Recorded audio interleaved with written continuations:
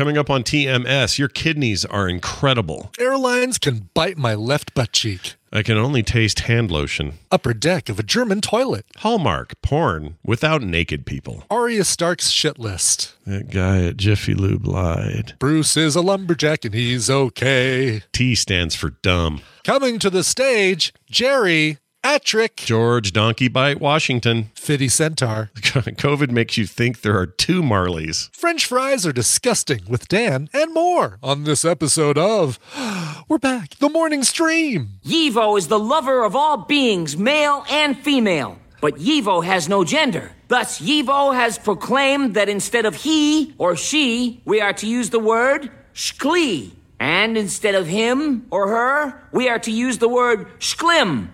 Or shklur. Phew, I've been sweating the nomenclature all week. I'm here.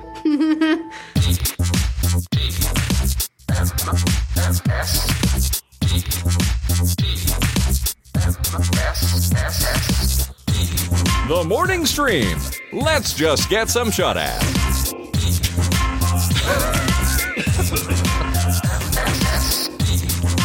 I forgot I put that in there. Hi, everybody. Welcome to TMS. Yeah, that's right. It's the morning stream for Monday, November 21st, 2022. I am Scott Johnson. That is Brian Ibbett. Good morning, Brian. Hello. Oh, my gosh. It's so good to be. Hello, morning stream. Oh, my gosh. How are you? I'm fine. Thanks. Hey, we haven't heard that in a bit either. Well, I guess we'll hear that on Wednesday. So yeah, no, it is, as long as it's been for you, it's been a couple extra days longer for me because TV's Travis and Bobby filled in for me while I was in Orange County seeing the concert. We'll talk about that. You know, we got a lot of stuff to talk about, a lot of stuff to catch up on. It's so much bad timing, though, right? Like you were perfectly well suited to go when you were going, and we already thought it was bad timing because I was supposed to go out of town last week. Right, was going to barely be here anyway for a work thing, and then so we were staggered and we hadn't really coordinated that. And it's not like we really couldn't in this case, so it wasn't a big deal. But then I got sick, the COVID-19, had to cancel the trip. Brian, obviously home, like, all right, showtime. Yeah. We're doing shows, right? And I'm like, shit, I don't think I can get out of this bed.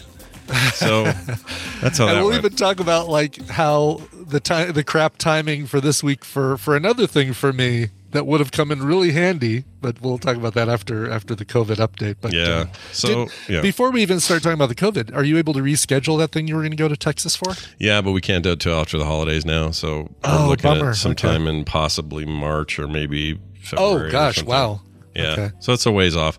We're working on it. It's still up in the air. We may be able to squeeze something in December, but it's not. None of that's. Sure. It's just hard with the holidays and travel stuff's weird during this time of the year, and I don't know. We just don't know what we're doing yet. But hopefully that gets itself worked out. They were incredibly nice and gracious about it, and we're like, that's good. And I'm glad we got the cancellation insurance. Although I have a bone to pick. We got cancellation insurance or whatever the fee is you pay, so they'll let you cancel stuff. Right. Usually like $10 or something per ticket. It's not bad. 15. It's okay, but it's a little bit of a racket. When you're paying like $250-$350 for a plane ticket, it feels kind of like, you should just refund this if something goes wrong, like something, an act of God kind of situation. No, and I think they're all in cahoots. It's a freaking racket. The airline industry can bite my left butt cheek. They suck. Yeah. But basically. So that's what I thought this did, because I'm dumb. I thought, well, if we paid that, then they'll just pay you. They'll just cancel everything. Well, hotel, of course, yes, no problem. Sure. Car rental, no problem. Airlines, which is 2 airlines, because that was the only way I could get the flights on the dates I needed them. I had to do Delta on the way out and American on the way back. Okay. Both of them, of course, are like, oh, you got the insurance, great. And I'm like, well, what does that mean? Well, it means we don't refund you. Yeah, we don't refund you. And I'm like, well, wait, I thought the whole idea is like cancel means cancel.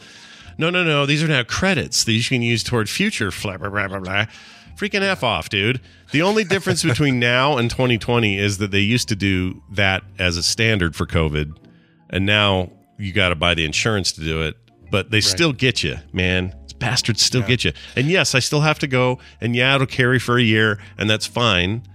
But I'm still annoyed. I think that industry can take a dump And I don't understand, like if I don't buy the insurance and something happens and I miss and I can't do that flight, I was under the impression, and maybe falsely so, that I can just say, yeah, I can't go on that flight, so I'll just rebook that same trip for another time. And I guess I knew I wouldn't get my money back if I didn't even buy the insurance, but I thought, Southwest, I'm not going to be able to make that flight.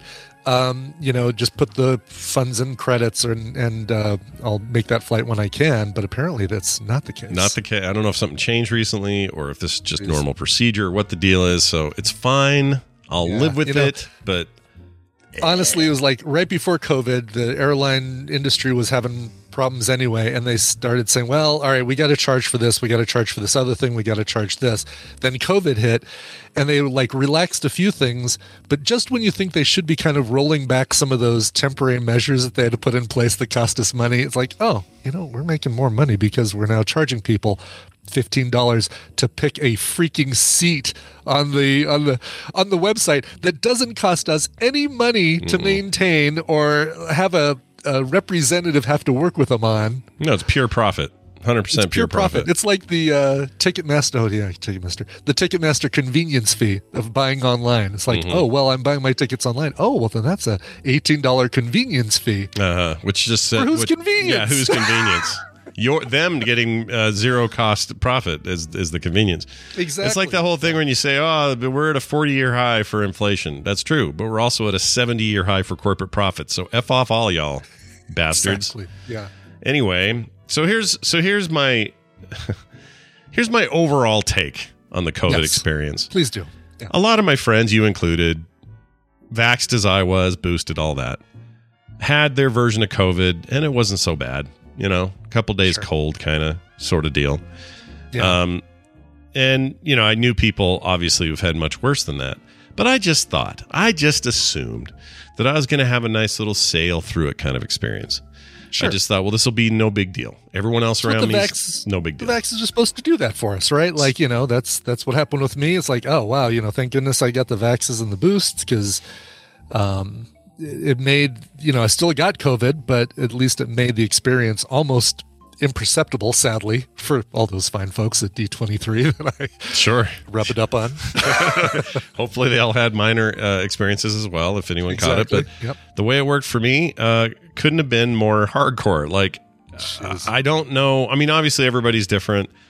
And the way I was talking to Bobby off air about this, just from kind of, we're having like a science discussion sort of about it.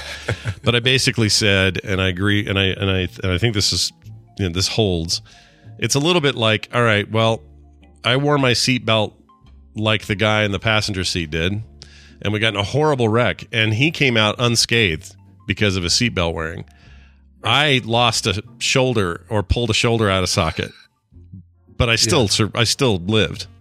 Do you understand? Right. It's like the point is the vaccine didn't make me impervious to all harm. But I think it had I lived or had I had it in early 2020, I'm a statistic, dude. There's no way I'd have made that. It was so I know, bad. Yeah, it makes me wonder, like, what would it have been like for you if you hadn't gotten the vaccines and the boosters? Like, what? I wish you could quantify it. I really do. Because the only thing I could think of is I would have been dead. It was so bad. I know. I would have at the very least, we'd have gone to the ER on like Wednesday, because that was really at its peak of bad. And you never had any sort of like breathing issues, right? It was all like coughing and fatigue, like major fatigue, and of course the sense of smell and massive fatigue was the biggest thing. Just fevers, really, obviously. The fevers. You know what I'm going to do here? I'm going to break it down. Let me give you the top 5 symptoms that I had. Okay. All right. Here we go. This is the top 5. Oh, that's weird. Did I just find a glitch in Ventura? Maybe not. I had a weird thing happen on screen just now. All right, so thinking any weird thing that happens, is that Ventura? Did Ventura I'm going to blame it on Ventura instead of my addled brain from my horrible fever dreams last week. So here are the worst symptoms as far as I'm concerned. At number 5, you might think this would be more or it would be worse, but loss of smell. I'll put it number 5. The reason I think loss of smell is at 5th and not 1st or 2nd or something is because it's actually more fascinating than it was bad. Yeah. I found that to be really odd because I would be in a room where the cat just took a dump and I'd have no idea. And Kim would be like, oh my gosh, can you not smell that? And she lost a little bit, but it all kind of came back for her real quick. Wow. Okay. Mine's about, I don't know, I probably smell, I probably got 20% of my smell back or something. So it's actually coming back already. Some people I know go months, maybe even a year without their smell or taste. But for me, it's been just during the week. But anyway, that was just weird and interesting. Yeah. Oh, one of my senses is gone. I can still. Because it doesn't. It doesn't impact you as much. Obviously it affects your, and we'll probably get to the tasting, but it just, that's kind of its biggest thing, right? It's there to protect you in case now there's a natural gas leak. It's to help you taste, but you can get by without a sense of smell. Yeah, you can live with it for a few days and kind of go, oh, interesting, and sort of observe it or whatever. Right. That was number 5. Number 4 was taste. Losing taste is kind of sucky. Also interesting a little bit, but also super sucky because people brought over really good food. Very nice people. We had some wonderful tadpoolers call in DoorDashes and junk like that. It was super nice. I'm going to send all these people some in the mail, but very kind. Anyway, we would get things that were good that I couldn't tell if they were good or not. Already couldn't smell them, and now I can't taste them. Freaking that kind of sucked. So I didn't enjoy that. So then it became just what you ate was just textures. Right. And so, for me, that would be a great diet plan. Like basically if I could take a pill that for 30 days makes it so I can't taste food, it would be like, oh, great. So really I just need to eat to survive, because I eat because I like the taste of food. Oh, let me taste that Italian sub, or let me have the chips and salsa, or let me have a French fry with salt and ketchup and blah blah blah. You take away that for me and it's like, okay, just give me oatmeal for 30 days or whatever, and that's all I need. Nothing but mushed up vegetables. I can't tell the difference between that and a steak. I mean, let's go. I agree with you. That part of it, if that was still, because that's now coming back also. Although I'm sipping on this Dr. Pepper Zero here, and it tastes like hand lotion a little bit. So the receptors are coming back, but not all at once. Not all at once. No. How about let's give him sour and umami. Yeah. And we'll keep sweet and salty. Yeah, we'll hang on to bitter for later. It's kind of having its time, I guess. So that was number 4. Number 3, the cough is horrendous. It is a little better today, it's been better than every day since, but there were a couple days in there where I thought I was registering on someone's Richter scale. It was so hardcore. And producing nothing, right? Like, it didn't really get into my chest, so that's good. But it stayed all up here, kind of upper respiratory, sort of esophageal area zone up through my head. And coughing felt like my eyes were on the upper deck of a German toilet, just ready to fall off into the hole. It was really weird. Wow. Anyway, so there's one to take apart. And then 2, fatigue. By far, fatigue was one of the worst things. I was so tired. And in some ways, on some days, not all, but some days, I could sleep. And when I did, it was beautiful, wonderful, best sleep I've had in months.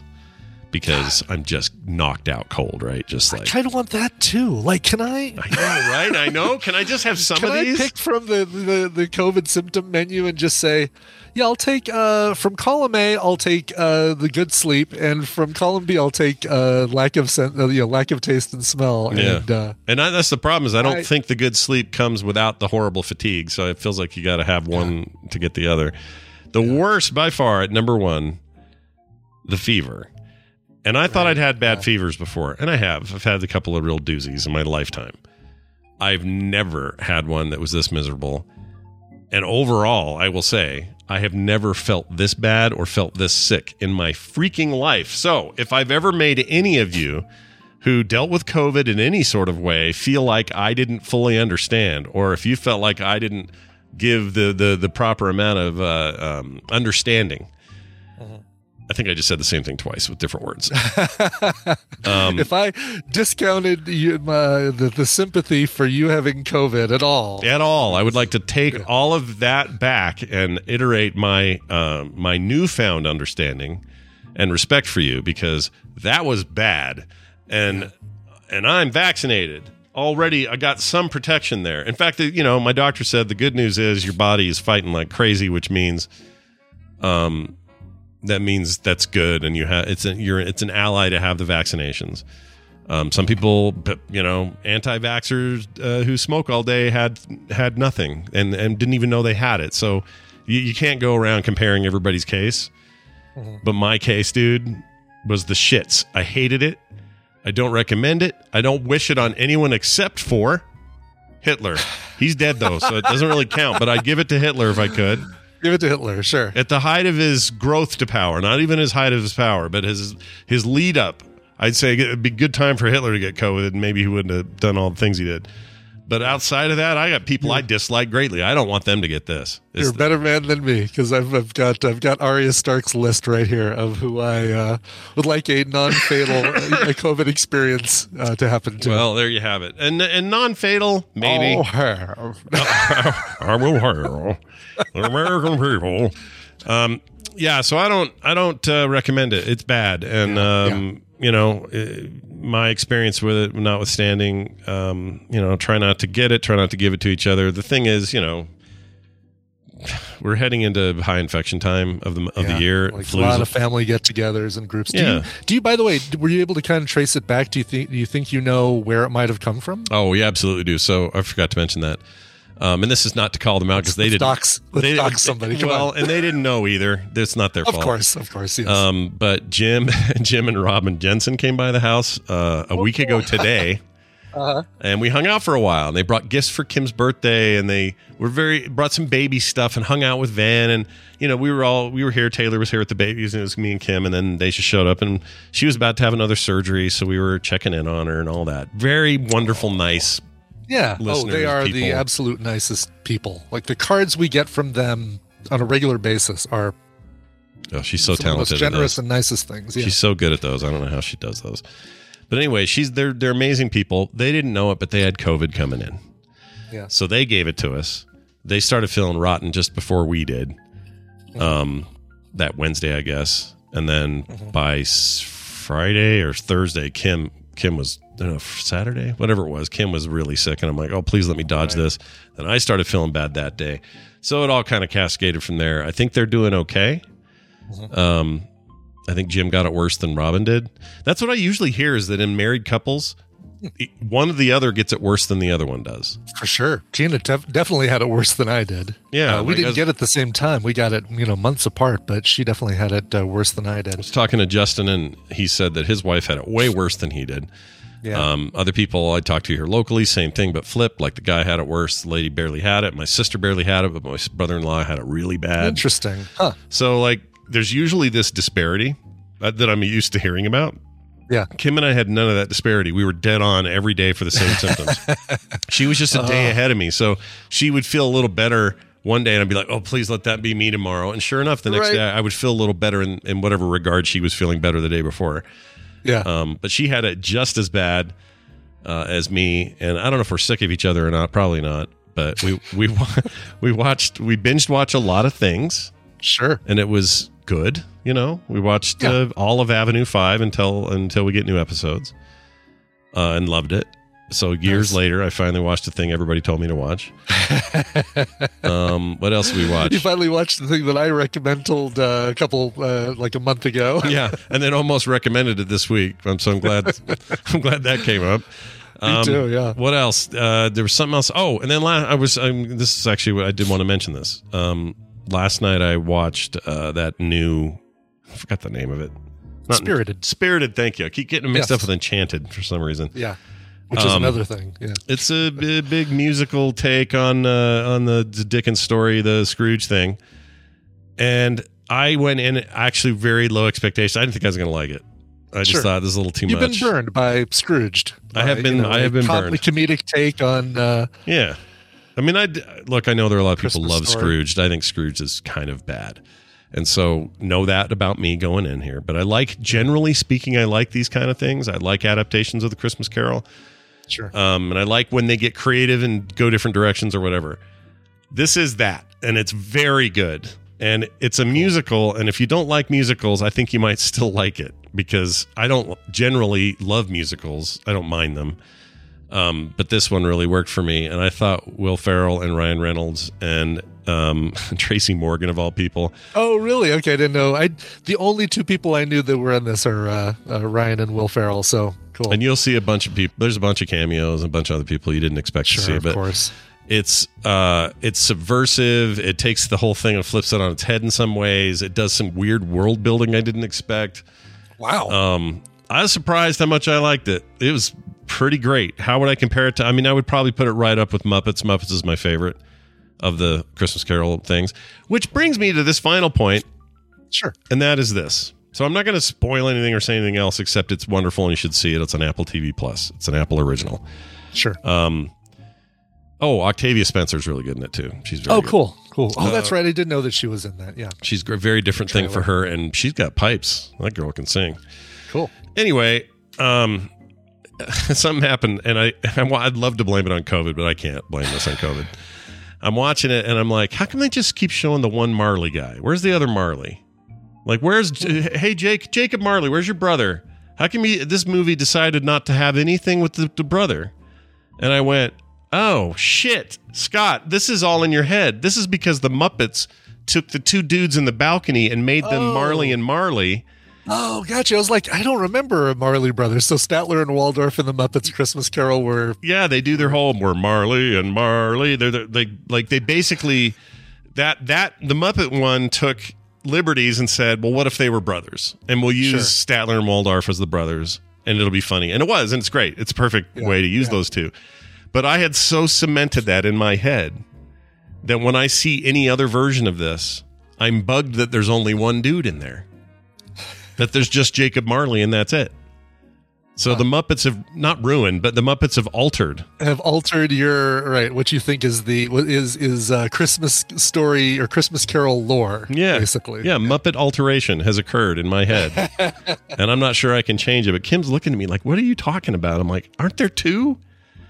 She's like, I think you're thinking... What happened to the 17 ghosts of Christmas past and future and present? And the ghost of Christmas trash cans and the ghost of Christmas imaginary elephant looking things. Of course, all those things. What happened to the little red one you can tickle? The ghost of Christmas throwing fish. What happened to that guy? Oh, now that guy. Bring him back.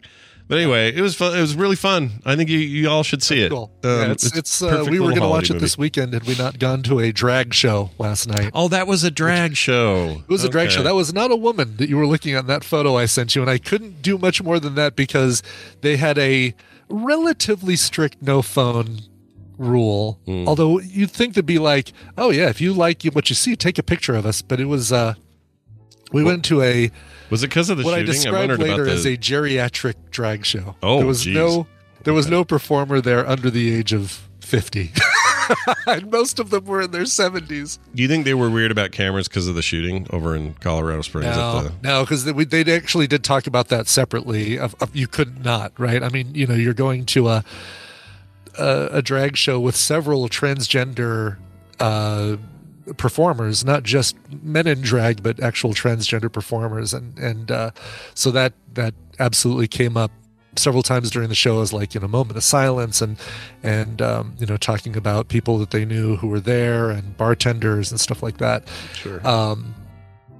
So that was heavy duty, but I've been to two other drag shows here in Denver, a place called Hamburger Mary's, which is really cool.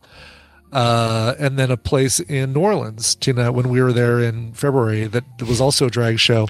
Is the Hamburger Mary's one the one with the guy that... Yes, the Jello shots on the bare butt cheeks guy. Yeah, okay, I remember this now. All right. Yes, the photo I sent you of that. Yeah. And all three of those experiences, the performers actually sang to a pre-recorded track, like it was a karaoke track with no vocals, and the performers sang. Yeah. In 99% of the performances last night were lip syncing, and in some cases it was almost as if the performers had never heard the song they were lip syncing to before. And it's like when you're, that classic scene from Tommy Boy when It's the End of the World as We Know It by REM comes on in the car, and they're like, that's great, it starts with an earthquake, birds and snakes, Lady Bruce is not afraid. It's kind of like what the lip syncing was like. Wow, that's unfortunate.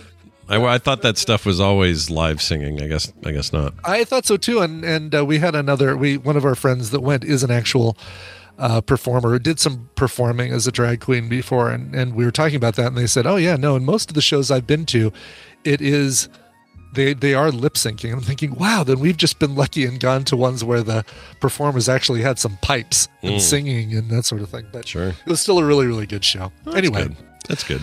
How many? What was I going to say? What does it cost to get into an over 50 drag show thing? This was for a charity event. It was for normally they do Parkinson's disease because the one of the main performers actually performs and she has Parkinson's. Although I don't know if she's transgender, so I don't know. I could be misgendering him or her, but yeah, because some people are just there to get up on stage performing and they go home and play dad and do all the normal. Right. Anyway, it was $5. And then of course you bring a couple $20 bills, turn those into singles. And then they either walk around or you go up to the stage. In the case of the 85 and 90-year-old drag performers, go up to the stage and hand them the dollars and they just drop it in a bucket.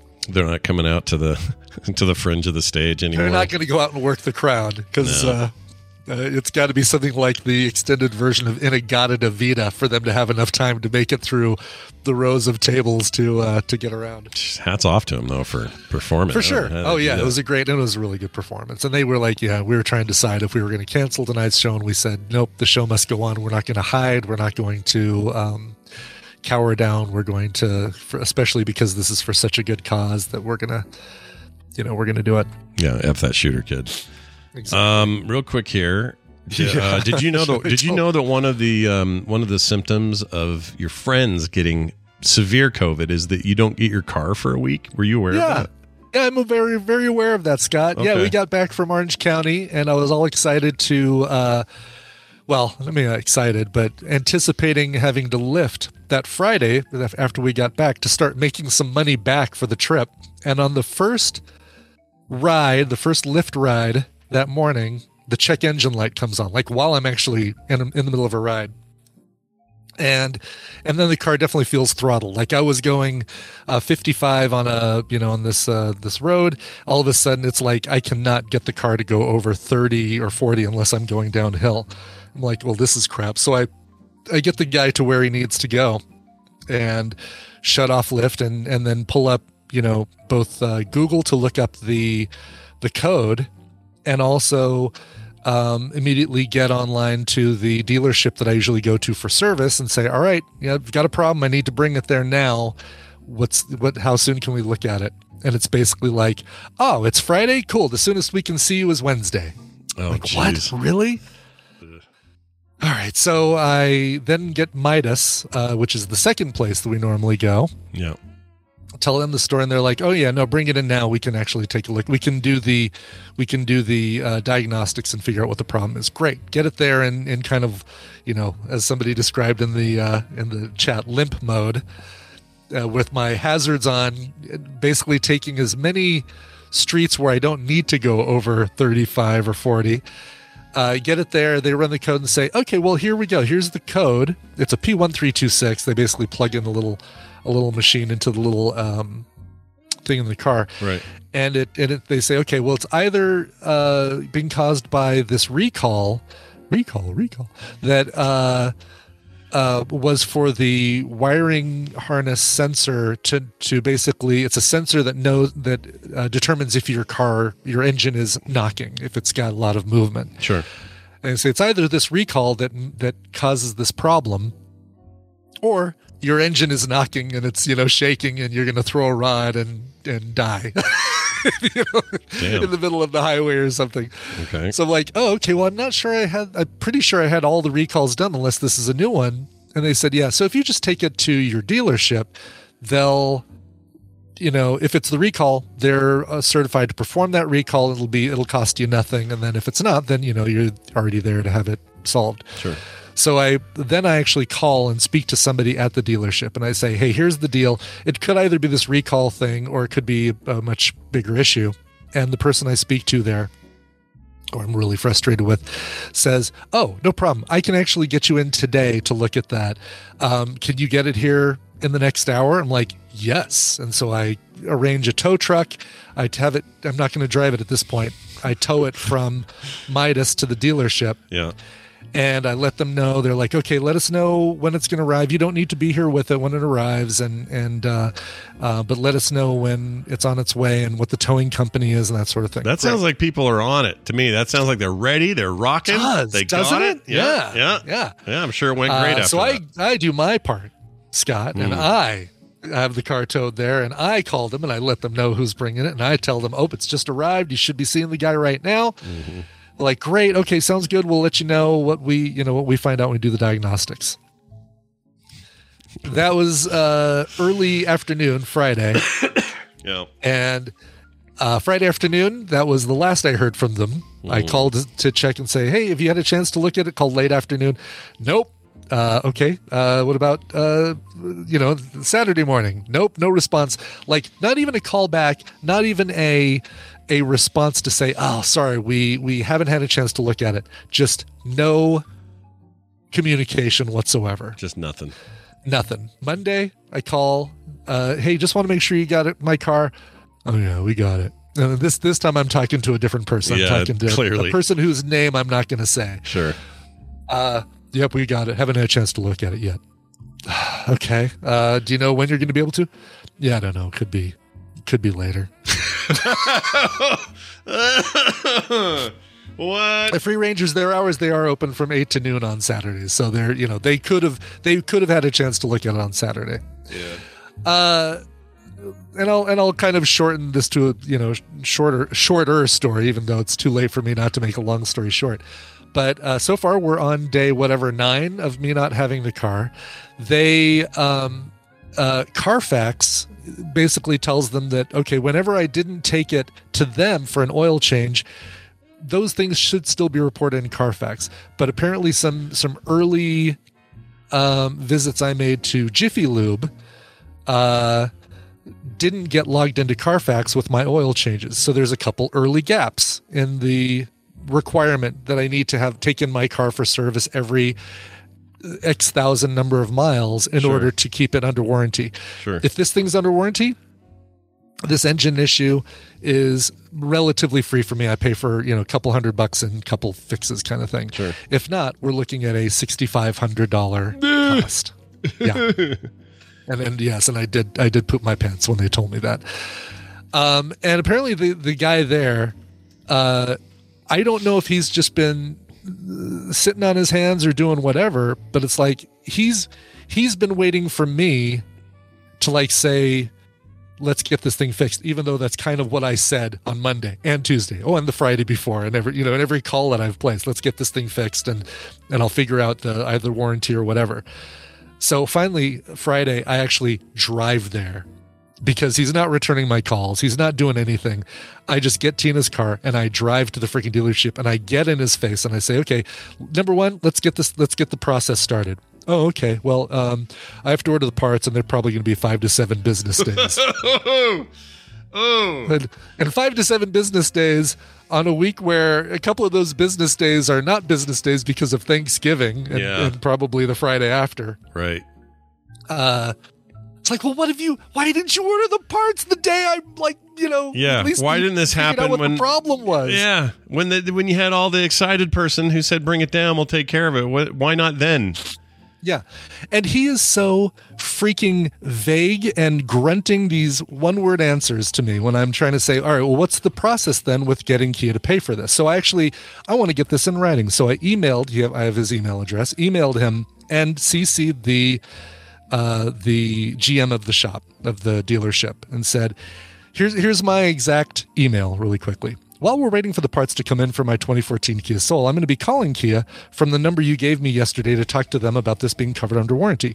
A couple questions, so I'm prepared for the call. Have they already said they won't be covering the partial cost of the repair, or have you not submitted anything while I've been finding the records of the gaps in the Carfax report? Does a payment request get submitted to them at the end of the repair process? So the 3 questions right there. Yeah. Also, can you give me a better description of what's specifically wrong with the engine so I can be more educated about it when I talk to them? Question mark. So far, we know the diagnostic returned a P1326 code, and you said there was some scoring in the combustion chamber, but I need to know more when I talk to them. They must Thanks for your hate help, it when blah, blah, blah. when their customers know their homework. They must hate this. They must. Yeah. So that's a fairly detailed and a lot of questions in that email. I got a response. A couple hours later, I'm putting it in our Discord because I'd like you to read the 9-word response that I got back from the service manager. Oh my gosh. Okay.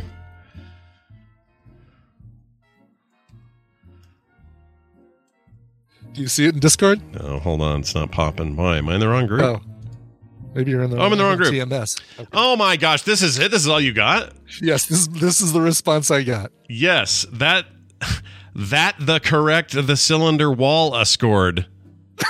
What the hell happened? Did That he is break? the response that I got to 4 very well thought out questions that would have helped me with my call to to Kia service. Oh my gosh, dude.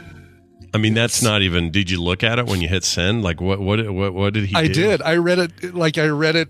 It didn't take very long because that's 9 words, but I read that thing over and over to like, oh, can I parse some additional answers to my questions out of these 9 horribly put together words? That Look at this chat room. I just put it up in the chat so I can read it. okay, in I bold also letters. pasted it there. Yeah. Yes, the cylinder wall scored. I don't even know how to. I can't even start to interpret that. I know. I mean, he's just basically saying, yes, that's correct. The cylinder wall is scored. And even like if that is the response, then That's amazing. yeah. Oh my god. So yes, so my anger right now is, I'm at DEF CON before probably right now. And Yeah. and his CC, by the way, when he replied, he didn't reply back to the GM. It was just just back to Of me. course he did, because of course he did. And in the continual lack of professionality, dude doesn't know how to reply to all, or probably Yes. doesn't want to, because his boss has already been Right, roped exactly. into this. He certainly doesn't want to show his ability to provide real good customer service back to his GM. So as it stands right now, are they going to? Or where? How long do you have to wait now? Do you know what the prognosis is? I mean, I'm still waiting for parts to come in. I'm going to talk to Kia service today and appeal to them and say, look, here's the deal. I did take it in for regular service during that time. Jiffy Lube split into 2 franchises here in Denver a few years ago, and they don't have records that go far enough back. Lame. So, and they're the only ones. I mean, I can go into Carfax and I can say, "Burp, burp, burp, add this date and but it's going to say user added, these user added, oil change description on this date and user added oil change description on this date. But at least, Jiffy Lube would be able to make it look official, or it would be official from Jiffy Lube. Right. Anyway. Wow, dude, that sucks. So I'm, and if it, I just gotta get the car back. I haven't been able to lift. This would have been a great week for me to lift while you were sick, because I could be working every day. Yeah, no, it was perfect. Like, sure, you could have taken the car and winged it, but you shouldn't have to. God. Plus, they should have been that's a way better danger. than this. That's bad. Yeah. Why does it feel like all these kinds of companies are bad right now? I know they've always not been great, but it feels like it's a little worse. Yes. Like the guy at Applebee's gave you a hard time. The dude at the Jiffy Lube sucks. Seems like all of these like walk in, have your shit done places are in a weird place right now.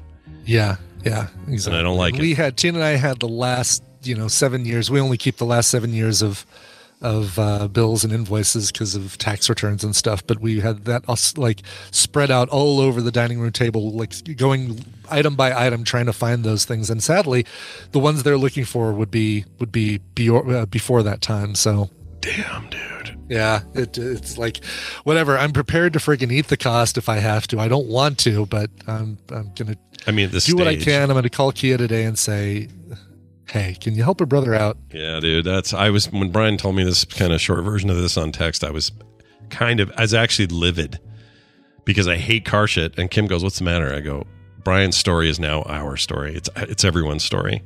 We should all be pissed at this. Freaking F car people." That's so bad. Oh my gosh. Well, anyway, I hope it's resolved soon. We are going to also resolve another part of our lives, and it begins with this. Hey, look who it is. Brian Dunaway is joining us here on the old show, doing a little half-asses with us here on a Monday. Hi, Brian. Welcome back. Ye old show. Oh, hi, Scott and Brian. Hi. Oh, hi. Hi, we missed you. Yeah, we missed you. I missed you guys. Yeah? Well, we talked to you Saturday, so we didn't really miss you. It was okay. Well, I guess so. Fine. I don't miss you at all then. All right, forget it. Goodbye. You talked me out of it. I no longer miss you. Well, it's good to have you here. We're going to play some half-asses and do it at kind of a weird time. It's almost 10 o'clock, but we don't care. All right. Today's weird. We don't have normal Steven. We got Dan sitting in for him a little bit later. Oh, we do? Okay. Yeah, cool. and he's all good. Right. So we're all Dan good Steven. here. Dan Steven. Hey, let's get straight to it. Brian, explain this game, what Brian and I have to do, and who might win some prizes today. I don't know. I'll tell you all of those things. Welcome to the Morning Half-Asses, a trivia game where I'm actually going to be giving Scott and Brian the answers. I'm going to give them a category and 6 possible answers. 3 of those answers are correct. 3 of those answers are bogus. Depending on how confident you feel with the category, you can give me 1, 2, or 3 guesses. But if any of those guesses are wrong, you get 0 points for that round. Getting 1 right gets a point. Getting 2 right gets you 3 points. And getting all 3 correct gets you 5 points. But if you get any of them wrong, you get 0. Player with the most points after 3 rounds wins the prize for their contestant. And I pulled a couple contestants from members of the Tadpool that aren't able to be here live. Scott, you're going to be playing for Justine in Oslo, Norway. Oh. Okay. Oh, Norway. Oh, nice. Norway. And Brian, you're going to be playing for Danny in Columbia, Maryland. Ooh. Danny! Columbia. It's not quite Columbia, South Carolina, but it is not. Correct. It's a whole different Columbia. Yeah. But it's also It's not like Columbia, a South different America, state. Yeah. Oh, wait, that's true. It is in a whole different state. All right. It's true. All right, so let's get to this, and I'll tell you the prizes after we play the game. First category, sirs, for you. Okay. Let's go history, world history, because I I like know history. you love world history. Yeah, I'm a big fan. Code names for D-Day beaches. So, the beaches that they landed on D-Day, June 6th. On the day. On D-Day. On today. Here are your choices. Utah, Silver, Talon, Cross, Juno, and Sword. Well, I know 2 of these for sure. Okay. I might Which 2? know 3. I feel like I know 3. I'm going to really wing it here with the 3. Okay. With 3, I've been I'm really just sticking sick. with the 1 then. I'm sure my mind's not addled enough to be a problem. Right, exactly. Oh, this is fun. I forget. Yeah, COVID morning half-asses, post-COVID morning half-asses should be great. All right. Utah. You guys both locked in on Utah. Yeah, of course, Utah. Absolutely. Yeah. I think that was the code for Normandy was Utah. I think so as well, right? I think so, but I can't be sure. I don't remember. And Juno, Scott, you also said that is correct as well, but Talon is not correct. Brian gets a point You because he got just caught by settled the on Utah. talons. Yeah. Yeah. But Sword, Utah, Juno, and Sword are the 3 that we're looking for. Sword, you know what? It's not even retrospect. Does that sound right? Sword sounds just wrong to me, but I It does. Clearly. Because Utah and Juno makes sense, but then Sword is like, and then Sword. Yeah, And Sword. exactly. Yeah. Oh, well. That's all right. That's all right. There's still a let's, chance. And then Tip. Yeah. Let's go to something that's even more important than world history, something that's even more reflective of who we are as a culture and as a society. Question number 2 is Justin Bieber songs. Which of these are actual Justin Bieber songs? Your choices are Eeny Meeny, One Less Lonely Girl, You're Just in Time, Catching Feelings, I Heart Emoji Love, and So Sophisticated.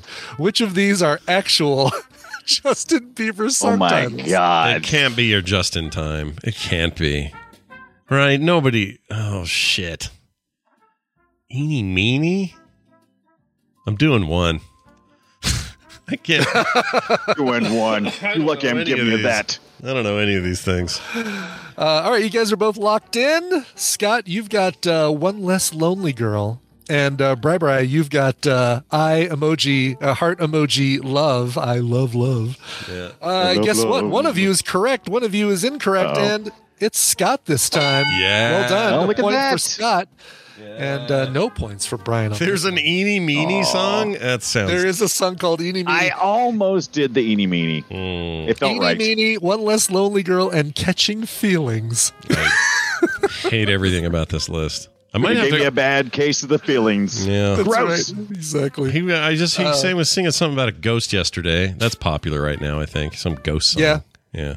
But I don't follow Well, Bieber. there was that song that he did a couple of years ago, or maybe last year, that I kind of liked, which was, I'm not even going to bother trying to remember the lyrics or singing it, but it's like, talking about, I get my oranges. Boyfriend? I get my, no, it was like a recent, like Justin Bieber with his, with his pedophile mustache going on. Yeah, his pedo stash. It always makes me laugh because I'll hear a Bieber song and I'm like, hey, that's not a bad song. And then I'm like, who sings that? Oh. Right. Justin Yeah, it totally Bieber. is. It totally is like, oh. I don't even know. I don't even think I hate him. I just don't follow. I just don't know. But I got a point. So, hey, Bieber and I. You got a point. Yeah. So, all right. We are going into the last question tied. I love this. God loves Bieber. Yeah. And let's go to our first president and, cut down the cherry tree, will not tell a lie, all that stuff. Oh, I'm talking about George Washington. Come on now. Kidding. George So had not some, 16. Okay. George had some dentures. But what were those dentures made from? 3 of these are things that George Washington had dentures made from. Are they donkey teeth, frosted glass, gold, hippo ivory, sandstone, and pine wood? Let me ask you this. Three of these things are real. Are all 3 of these made up one set of dentures, or are we talking 3 sets of dentures? 3 sets of dentures. Like, so basically, he probably tried this one and said, oh, that didn't work. And then tried this other one and said, oh, that didn't work. Yeah. All right. Well, I'm going all in because why not? I'm guessing. I'm going 2. I'm going all half asses. Okay. Oh, gosh. I hope that's right. All right. Oh, I love this. All right. Gold. You guys both settled on gold. And he did have teeth made of gold. A set of dentures that were made out of gold. The original gangsta. Yeah. That's right. That's right. His grill. George Washington's grill. Scott, you also said donkey teeth. Yeah. Guess what? He did have a set of dentures made from donkey Really? teeth. Sweet. And Brian said hippo ivory. Yeah. And yes, I didn't know. he did have really? teeth made from hippo ivory. The pine wood apparently not. That's a lie. I would have thought that we always hear about. Oh yeah, did you hear George Washington had wooden teeth? No, apparently not. Yeah, I heard that was a lie. Yeah. At least not he did not have pine wooden wood. teeth. See, I thought that was Also, true. I didn't know. Sandstone, probably one of the tie God. between sandstone and frosted glass as to the worst things you could have dentures made from. What is hippo ivory? Like straight off a hippo's horn? Or a hippo's teeth? Hippo's tusks. Yeah. Oh. Yeah. I don't ever think of those as a thing you'd want to keep. They're so gnarly and Right, because they're so short. yeah. Yeah, you just if you sand the outside of it, I guess it's probably just fine ivory inside it. I guess. I guess so. Brian, you scored big time on yours. Jeez Louises. Well done. Right. So off of my 3 in a row zeros, and then last week I got a 1, and this week I win. Mm-hmm. Yeah. You've redeemed yourself, my friend. You've redeemed yourself. Yeah, how do you feel? All it took was Scott getting COVID. Take advantage of Scott's COVID brain for as long as you can. Who's our big winner then of these two? So our fine big people? winner is going to be Danny in Columbia, Maryland. Congratulations, Danny. You're getting a copy of Book of Demons and System Shock Enhanced Edition on Steam. Yeah. But Justine in Norway, you're not going away empty-handed. You're getting Driftland, The Magic Revival on All of Steam. these are all good. of these, courtesy I like that. of Wesler. They're all excellent games. In particular, the 2 that you'd mentioned for our winner today. Let me pull it back up. Book of Demons and System Shock. Book of Demons is the raddest little weird game. It's like Diablo, but turn-based, but everything's made of paper. I can't even explain it. It's the weirdest, coolest game. So he truly did win. Made of paper. Yeah, made of paper. You ever seen paper? Congratulations. You're a winner. Congratulations to both of you, really. And mostly to Brian Dunaway for coming back and hanging out with us today. It's been a real treat and a pleasure. I love it. Yeah. Thanks for doing that, man. Tomorrow we'll finally get around to an episode of Play Retro we've been holding on to for a week and a half.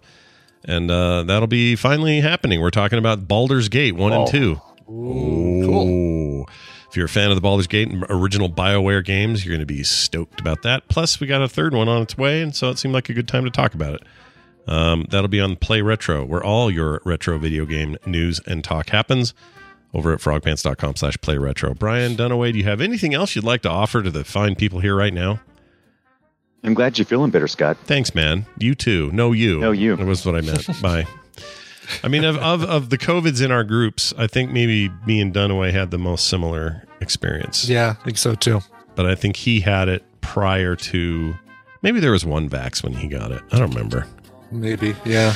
Mine's the BA freaking Q, whatever the new one is. Right. And I had a crappy flu experience, but even that still wasn't, that plus the two booster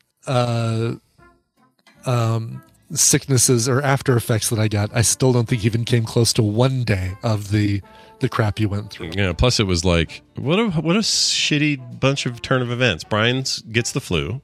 Yeah, and he's all sick and down. So we, thankfully had some co-hosts step in. Yep. I'm thinking, I got the flu shot plus all these boosters. That doesn't matter what happens to me. Yeah. I'm going to Texas next week. Everything's going to be great. Just all of it. And then your car thing, I just feel like the I don't know, the sirens are out to get us right now. But and if I weren't, I'm such a happy-go-lucky guy, Scott. I like to let this stuff just kind of roll off my back. But when you feel less lucky, the happy-go-lucky doesn't work as well. No, the happy goes a little bit and the lucky leaves. That's right. Exactly. Yeah, and then nobody's Logan Lucky. All right, let's do this. Oh, quick follow-up. Was it you that said I should watch the Channing Tatum, what's her name, rom-com thing out in the jungle? No, it definitely wasn't me. That was Randy who recommended Sandra Bullock, Channing Tatum, Lost City. Is that it? Yeah. Okay. Yeah. We watched that. That was great. Yeah. That was a good time. That's a thing that's better than it has any right to be. 100%. 100%. A clone of Romancing the Stone, basically. Yeah. And the last, I think the final last bit is real stupid and kind of formulaic. Yes. Everything up to that, like the comedy's like legit. And it made me like What's His Hunky more than I used to before. Mm-hmm. Yeah, this is a good time. And kind of Brad Pitt, for that matter. Yeah, and I didn't even know he was in it. That was a big surprise. Yeah. Amazing little short role. And I thought Harry Potter was really good in it. I can't think of his name. Daniel Radcliffe. Daniel Radcliffe is the villain. Yeah. Yeah, he was really funny and interesting and different than I expected. So anyway, that's not a bad movie to spend your time with. I liked it. All right, let's take a break. When we come back, Dan the Tabletop Man. Yeah, that's right. Steven's out for the week for his holiday, starting early. He's doing some traveling, seeing some family, and will not be here today. So we've got Dan stepping in. We're going to talk a couple of things. I got a couple of COVID treatment questions for this guy. But then we'll recommend some board games. Don't worry, okay? We got your tabletop ideas in mind. Before all that, though, Brian's got a song and we got to play it. Yep, and this music break is brought to you by, are you forced to be an adult and do responsible things like job, bills, and or parent? Would you rather be doing fun things like FPS, RPG, and or TCG? Then take a listen to The Part-Time Gamers, the gaming podcast for people with full-time lives. Cyrenex, 9 of 12, Mr. Bingo, and the occasional guest discuss a different game each week that can be played to satisfaction on a busy schedule. You can catch the show live Sunday nights at 9:30 Eastern Time at twitch.tv/Cyrenex or listen to it later on the podcast app of your choice. And this Sunday, the 27th, we have the cover master himself joining us to nerd out about Marvel Snipe, something like that.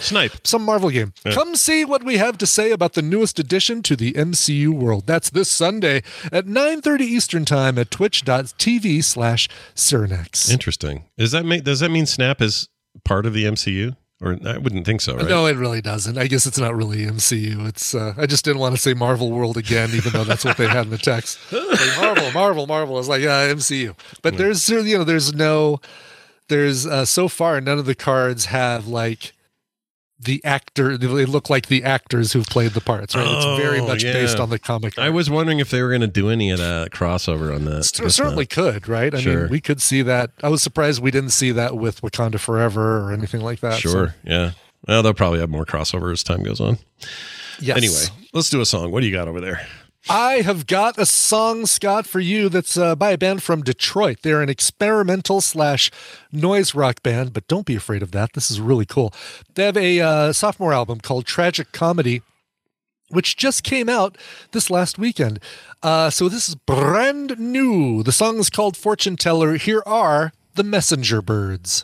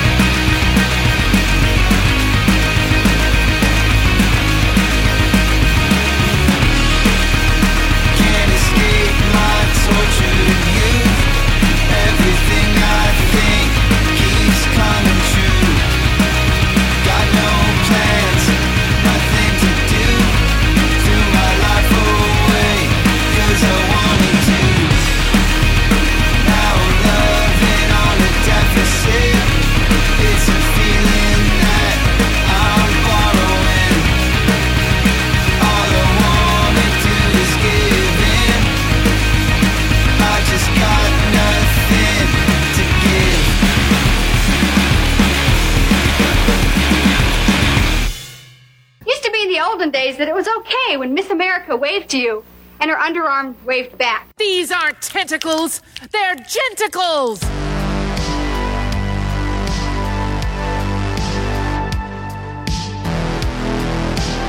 The Morning Stream.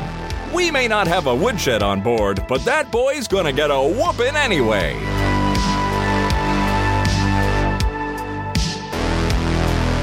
And we have returned. Because I can't remember anything, please repeat the name of that well, song. It's been 3.5 minutes, Scott. Sure. I totally understand. Sure. That is a song called Fortune Teller by band The Messenger Birds from their brand new album, Tragic Comedy. Very, very nice. It's a great little contradictory term. I like that. It is. It's one of those oxymorons, right? Yeah. Tragic Comedy. Yeah. If I was naming a band, I would aim for something similar to that, I think. Sure. Like Yep. Wet Rain. I would. or, My artist name would be Fitty Centaur. I like Fitty Centaur. That's pretty good. Fitty Centaur. I'd wear gold chains and have a horse's body. Walking up in the club, I got my 4 legs in my club. That's right. Exactly. Don't ask me to rhyme today. Came up with that last week, and I was going to draw it, and I decided, no, I'll just sit on it for when the moment arises. In the moment. Oh, you should have drawn it. I would have loved that. You got to draw it. That's good. Okay, maybe I'll still draw it. All right. Let me know how that goes. We're going to bring in our old pal, Dan. It's been a bit, and always talking to him. Talking to him is always fun, is what I meant to say. So we're going to ring him, see if we can get him. Let's get him. He's a busy boy. He's got stuff going on, so we're going to see what we can do here. Where the hell is his thing? Oh, I know where. Hold on. I forgot we moved this for Dan. Here's a tangent for you. Be careful, may cause drowsiness. That's right. Dan the Tabletop Man, joining us after about a month or so. Dan, it's always good having you here. Thanks for stepping in today. Greetings, programs. I'm extremely happy to be back. I just actually got back from Detroit. Yeah, what were you doing in Detroit? Really? How was More hockey stuff, or what's going on over there? No, actually, I was just visiting some buddies up there. You know, every now and then we do like a friend con where we just kind of have like a bunch of us just go to somebody's house and we just play games for like 3 days. That's great. Do you call It's it awesome. Friend Con? Like, do you have to get tickets in advance? And, Well, so the guys are Matt Riddle and Ben Pinchback and Adam Hill. So they're kind of from Motor City Gameworks. So we call it kind of like Motor City Con because they're up in Detroit. Oh, funny. But yeah, it's funny because they made up like a little poster just for, shits and giggles. So it was a fun time, because I haven't. It's hard to get together with people because everybody's busy, everybody's got stuff going on. Nobody, and everybody's got a little bit of the Johnson vid, so nobody really wants to get sick. So this stuff you plan far enough in advance, and you really look forward to it pretty much like all year. So it was a great time. But man, it is cold as hell in the north. But I'm not sure if you're aware of that. Yeah, it's cold here. I can't imagine what it's like in Detroit right now. It's got to be freezing. I think it was like 18 one night. Yeah.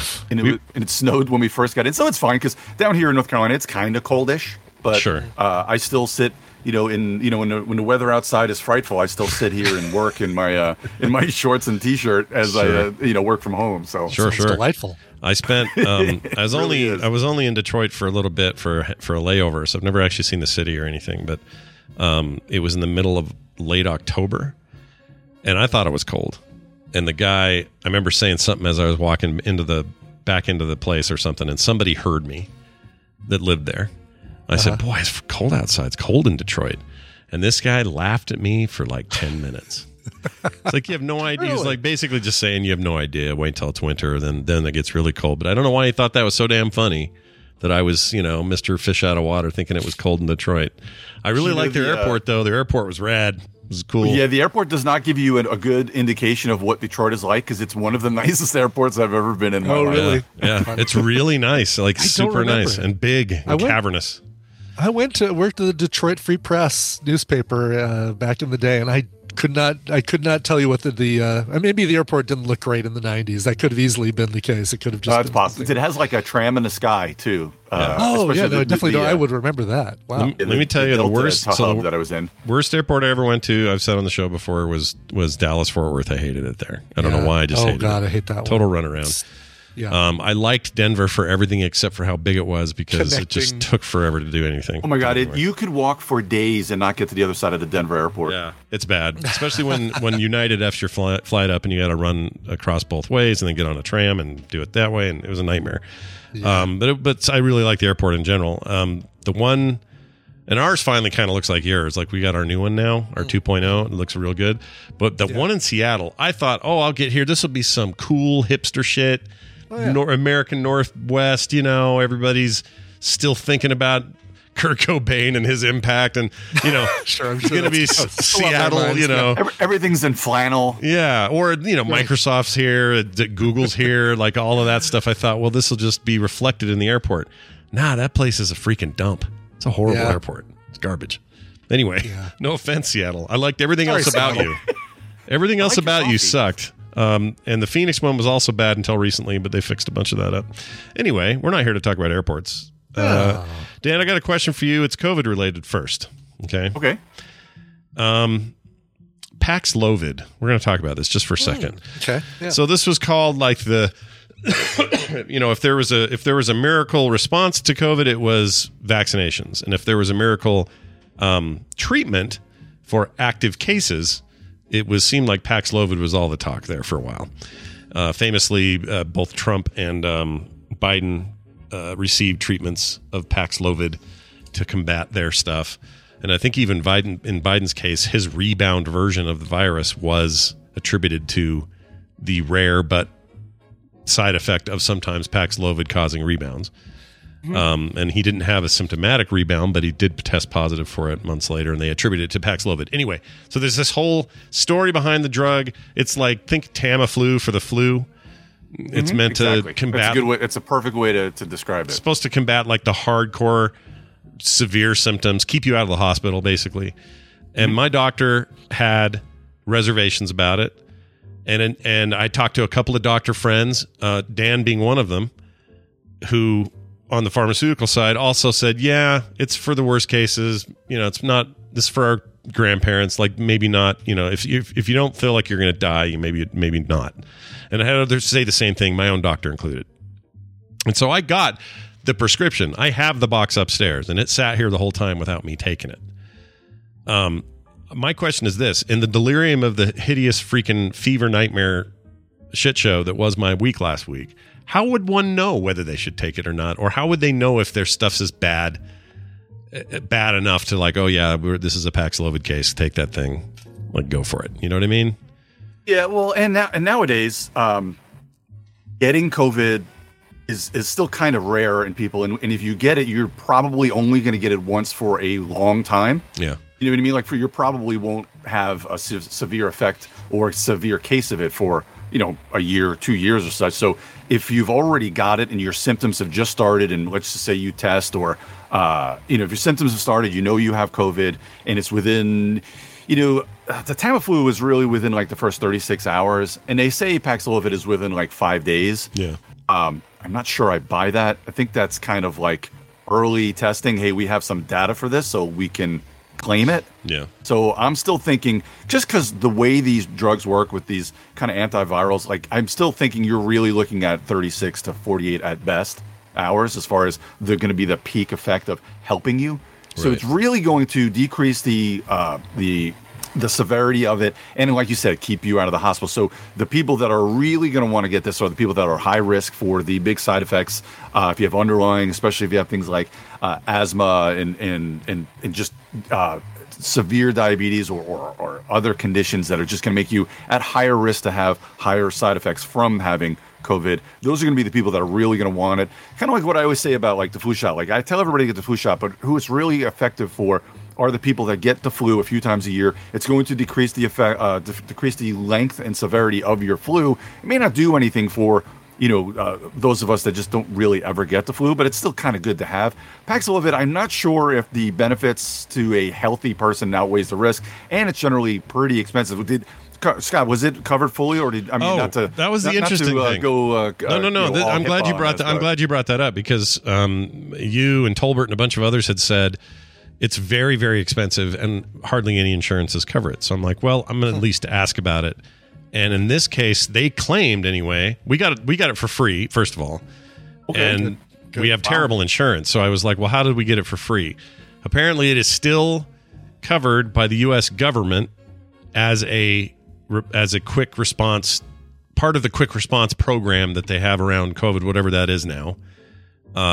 I don't know if it's state by state or if it's like I have no idea. It might be because a lot of those things are going away because you started to see a lot of the free testing start going away because they weren't really reimbursing a lot from the government. And same thing with like some of the immunizations were starting. You weren't seeing it as much because they weren't paying as much or paying at all. Right. So it must be state by state or And again, I'm not in retail anymore, so it's hard to say. I can't say for a fact what some of the prices are. I just kept reading, kept hearing that that this was a pretty expensive med, but it's good that they're not charging as much still. I mean, passes the the government's writing all that crap off, and the who is, I don't know if it's Pfizer or whoever makes this is probably getting fat on nose checks, but it's great that I think Pfizer's if you got it real early, great. Probably. You could have been good to take it because, and of course you could just hold on to it. You don't want to hold on to it too long. It's probably got like a 2-year. On the prescription bottle, if they put it in a bottle, it'll say automatically like, no, don't take this after 1 year. This kind of a pharmacy law, because once it's not in a controlled state, you can't really go by the expiration date on the bottle itself. But really, that's probably going to be a few years, so you can hold on to that. Keep it out of the reach of children, of course. But, I'm going to do it. I'm hanging on to it in case one of these comes back. 2 years from now, let's say, big one happens. I'm taking it day one. Yeah. Well, and also, I mean, you don't ever want to share meds with family. I'm good. That's my official, or family or friends. That's my official stance on this. But since you have a larger family, it may not be a bad idea to keep it on hand. But, I'm not going to, as a pharmacist, tell you not to give it to them. No. I get. Hey, I'm winking right here as you're talking. I'm winking right back at you. No, that makes sense. Like if my mom caught this, which we, purposely avoided yesterday because we were still showing positive. We didn't go to the big family 30-person get together. And my mom's 84 and already breathes funny. I don't think this would be bad. And so if she got it, I would probably run this out to her. Well, you would make sure she checks with her doctor first, because she, being 84, having underlying conditions, you want to make sure she checks all the boxes. And again, the benefits have to outweigh the risks, which they more than likely will. But I'm 100% honest here. I wouldn't just give it to her and tell her to take it without checking with a doctor. Now, if her doctor is willing to let her take it, like if he says, yeah, you would benefit and you don't have any of the risks that I would, as far as, kidney, liver, blah, blah, blah, like all the things that would be bad to take it, then I would say, yeah, go ahead and give her yours instead of having to go buy it. But as long as the doc is okay with that. Again, not my official stance, but I'm really, but I'm going to tell you that, before you do that, like the official part is let her check with her doctor. The unofficial part is the do not give it to her if he says it's okay. Yeah. No, I get it. I totally get it. Let me ask you this, though. This is the final thing, and this has nothing to do with any of this. I just thought it was funny, and maybe you could give me some insight.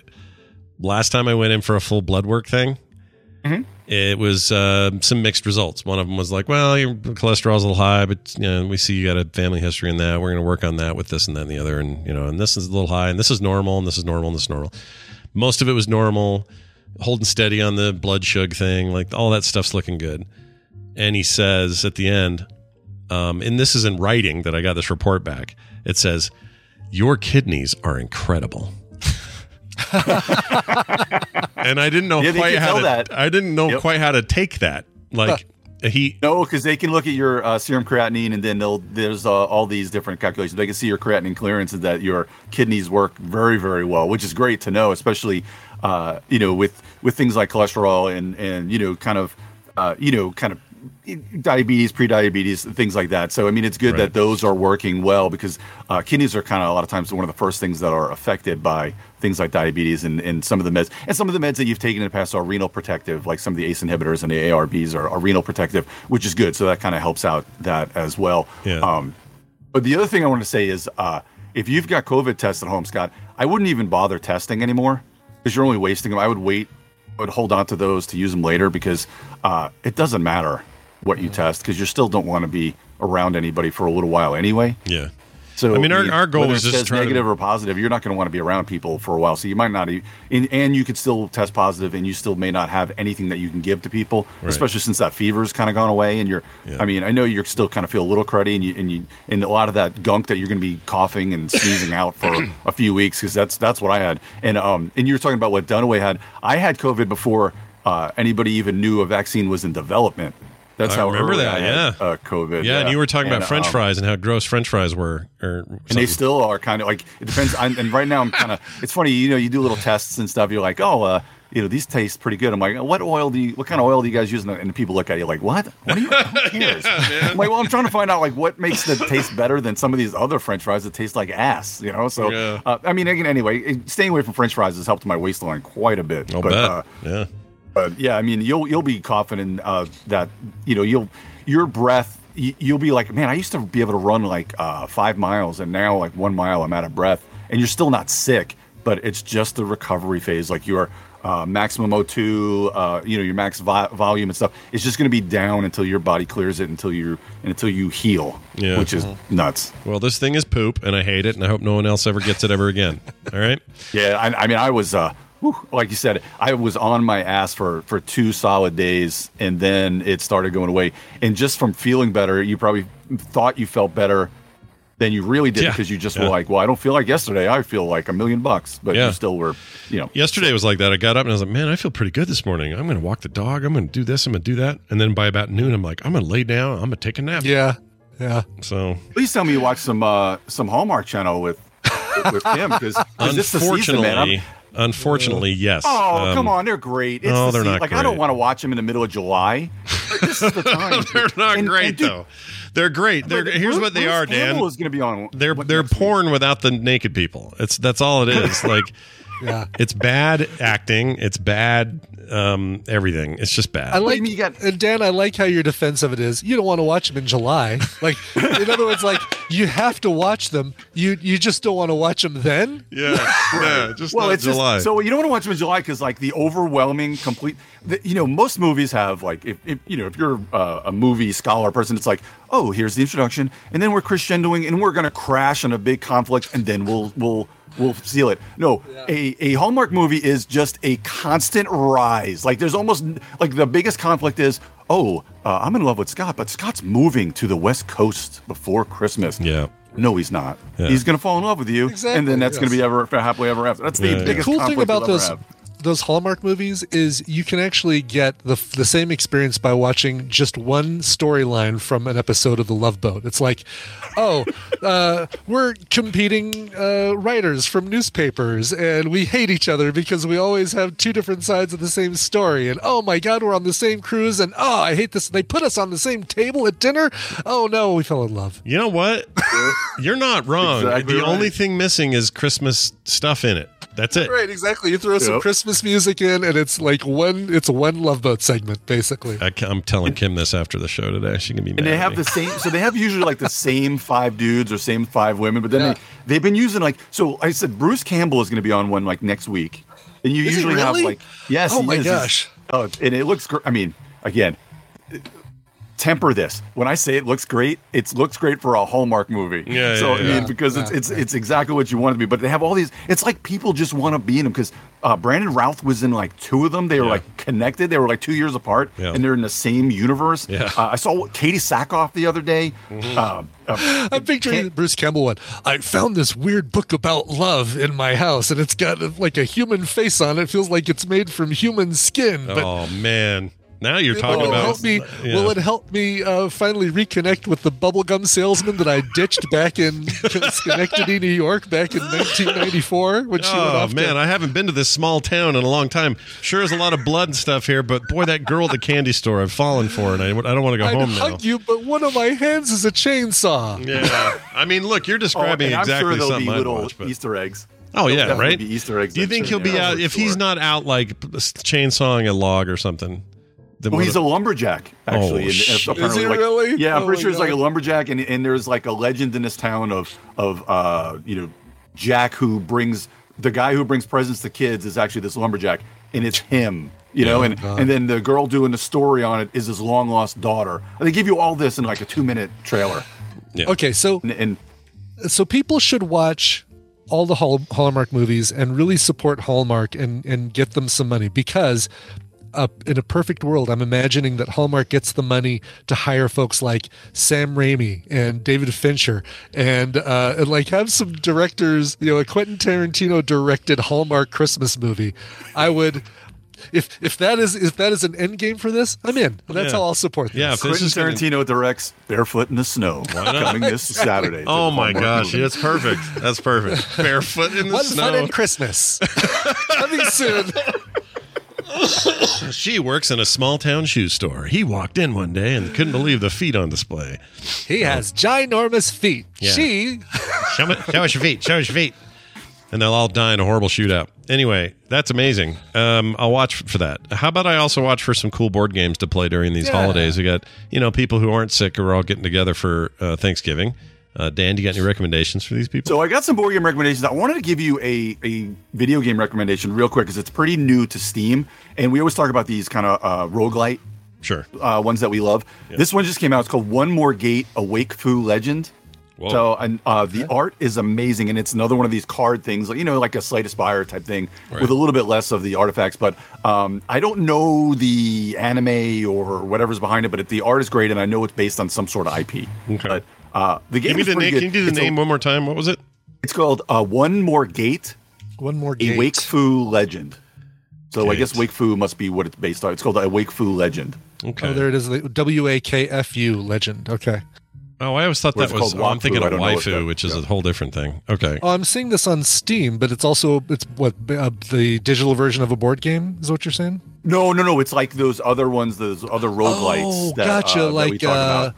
Right. Slay the Spire or Rogue Book and things like that. Yes. Okay. All right. It's a lot of fun. It's it kind of reminds me of the Obelisk one where it's a little grindy, where you gotta just fail a few times so you can get some resources to pump up your cards. Right. And that's kind of the whole gist of it. But it's a lot of fun, and the art is amazing because it's a different art style than like what we would normally see. Yeah. You know what I mean? Yeah. No, that's cool. I'm looking at it now. I don't know the anime or whatever this is based on, but I like the look of this a lot. The style is really cool. Yeah. Yeah. I like the combat animation's really nice. This looks pretty good.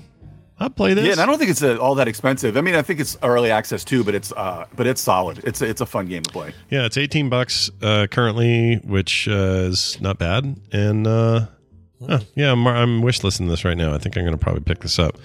The winter sale's coming, in a month or so. So it'll probably be a little discounted then if you want to wait till after that. Oh, sure. Yeah, good point. I've been playing nonstop a game called Soulstone Survivors. And it's almost all I could play while I was sick because anything too brainy was not working for me. So I had to play a lot of dumb stuff. And that game, people are familiar with Vampire Survivors. It's that, but in 3D with like way more depth. It is one of the most addicting damn I don't know. It's like a little dopamine pump in my head. Yeah. Mm-hmm. Just constantly going, hey, you like that? How about bigger numbers here? Pump. Hey, how about this? You want some of this cool stuff? That one's gold. That one says legendary. Pump. It's like that. Oh, that's great. Yeah, it's really good. Anyway, all right. Well, that's a good one. I like it. I'm going to give you 3 recommendations for games. The last one is the recommendation that I'm going to kind of give a little synopsis of, but I'm going to cover it more in depth at a later date for us. But these are all great Scott games and great Brian games. This first one is perfect for a stocking stuffer. This is called Holly Jolly. It's made by 25th Century Games. It's only about $10. It's a cool little card drafting game, and you can learn this game in literally like 2 minutes. It's all about getting ornaments or presents from the Christmas tree. A little card game. It kind of has this really cool little drafting mechanism where, depending on either tinsel or the lights that you put onto the tree, depending on what number that is, then you can draft either ornaments or presents from the tree, and it's kind of a set collection game. So easy. That's great. I love this robot donkey horse looking cover. I love that stuff. That era of toys. Some of my favorite looking art. I love that. That's and the artist is Robin Banks. It's a fantastic game by. It's funny. It just That's a great name, by the way, Robin Banks. Mm-hmm. Sorry, what a great name. His name is Robin Banks. It didn't even hit me till you just said it. Yes, I know. That's great. I mean, his parents are probably having a laugh, right? That's what happened there. Yeah, probably. There's no way they didn't know this when they named him Robin at the Banks house.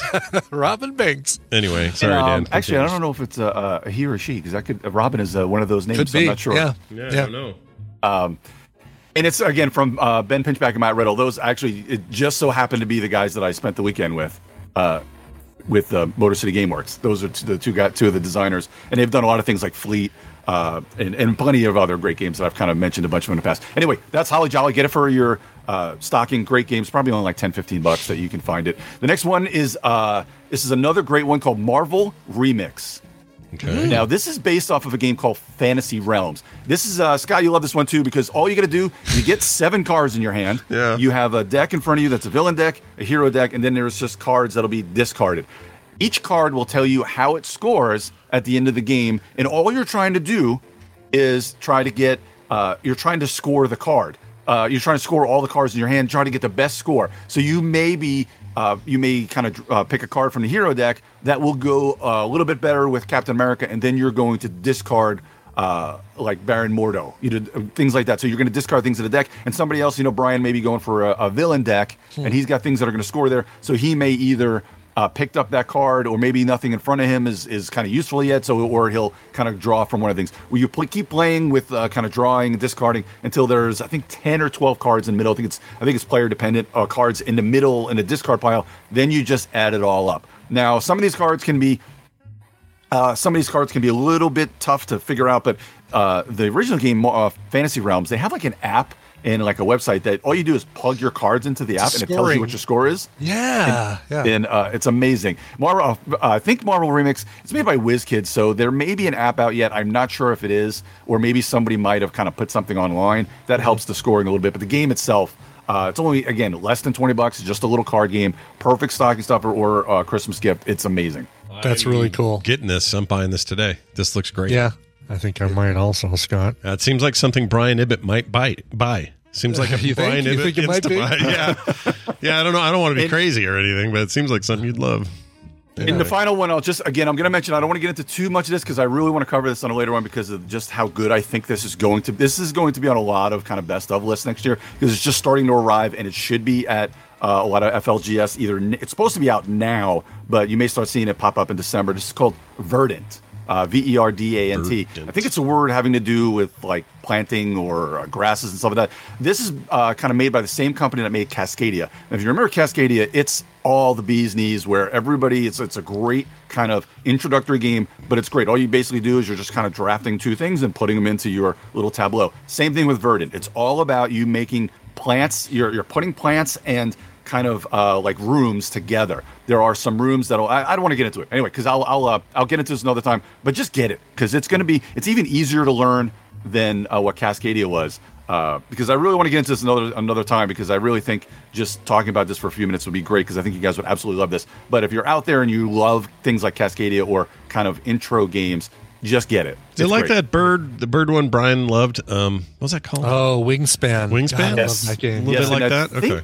I'm trying to remember if Wingspan, and it's online too. You can actually get that on Steam. There's 2 or 3 expansions. There's a new expansion. Can't remember if it was only Kickstarted or if it's actually out now.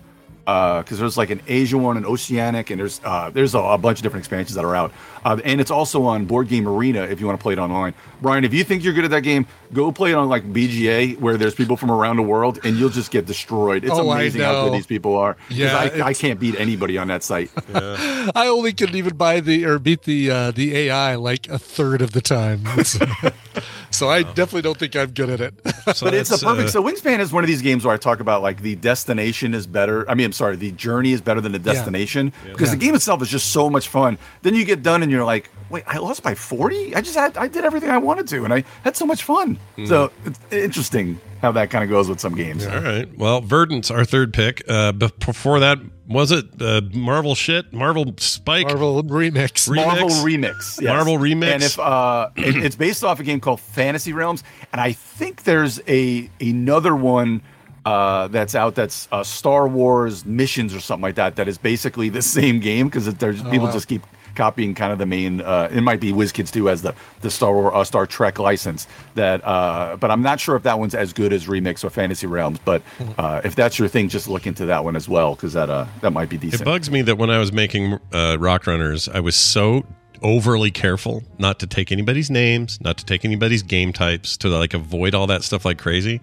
But since then, all I've noticed is everyone iterates on everybody all the time. Yeah, everybody changes something a little bit. The only thing, now Scott, this will be right up your alley. The only thing you cannot do is take people's art. Right. It's the only thing you can't do. You can do pretty much anything else.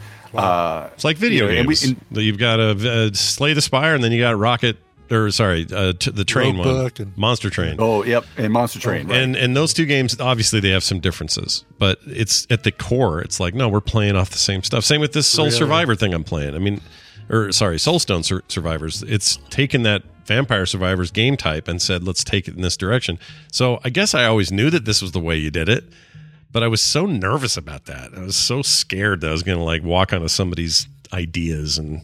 And all you really have to do is, like, in the back of the rule book, be like, "Oh, special thanks to rock runners for kind of the what would you say, like the spiritual successor, or giving me the influenced my design quite a bit." Yeah, that happens in Steam descriptions. Like, all you got to do is throw that. Steam descriptions will say things like, "This game set in the planet of blah blah blah, inspired heavily by so and so game." They'll do that a lot.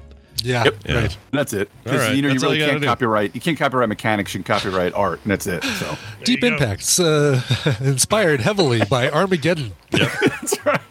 There it is. All right. Well, excellent stuff as always, Dan. I love hanging out with you. I'm glad we got a chance to do it this week. And yeah, well, happy holidays, boys. Yeah. You got any big plans for the Thanksgiving? You going to do anything cool or? Fried chicken? No, we're going to go visit. We'll go up to Greensboro to visit some family, and then I actually have to work on Friday a little bit. It's one of those things where nobody's sending in prior authorizations on a Friday. Like, no doctors are working on Friday, so it'll be a nice, easy weekend for me, and I don't have to work this weekend. So I'm looking forward to that. Yeah, you could play pill soccer, where you set up a little fake net out of paper on one side of the table and just flick a little pill across pills. Yeah, just with pills. Yeah. The big old horse pill your grandma has to take. One of those things. You could put an eye out with that thing. Right. Yeah, you gotta be careful. Sure. Dan, it's always good talking to you. Geek Jock blog everywhere else you go. Yes, sir. What else are you going to say? No, Geek Jock Dan now. Oh, Dan. I keep forgetting Dan. Geek Jock Dan. And the Geek All Stars. We're recording tonight. We may have a special guest if his schedule permits. I'm gonna apologize to you right now, live on the air, Dan. There's a conflict tonight, and I'm sorry. No, it's fine. I knew that's why I kind of made sure I had 3 guests, and I had because we're going to do a show about the great game of Snap. I don't know if any of you guys have heard of that. We're going to do a show about that. We're going to have Brian. We'll have you on in the future, though. Please do. I will. This is like the second one this week that I've had to do that with is like reschedule because of something else. It's like, oh my god, so sorry, but busy boy McGee. Yeah, I guess so. So next time you have it, I will 100% be there. Absolutely. Nice. So your penance is. You have to put up with me messaging you on Discord every now and then saying, "Hey, how do I make this deck work?" Oh, I will happily do that for you, and and I will. There's going to be times when I'm doing the Marvel Snap stream, like I've been doing with Red Fraggle, where if she can't make it, you're going to be my first. Like, hey, you want to come on and be guest star? So be a color commentary. I'm all about color commentary. Yep. Snapped where it's at, boys, baby. Well, happy Thanksgiving. Hopefully, if you've got time for you next month, I know December's nuts, but maybe we'll talk to you before Christmas, and maybe we can get into Verdant a little more at that time. Oh, we'll find you a hole, don't you worry, and we'll stick you straight in that hole. It's happening. It's happening. See you, boys. See you, Dan. Well, there he goes. Off to be the Dan we love and know, and we are almost done. I'm going to read some texts, though, and emails. Cool. All right, just to catch us up a little bit. Let us start with these texts here. Hold on a second here. Here we go. Here's one from Logan, a.k.a. Dreadnecks. We know Dreadnecks. We do. Pretty common face around these parts. He says, Scott and Ryan. This one's sticking for some reason. I don't know why.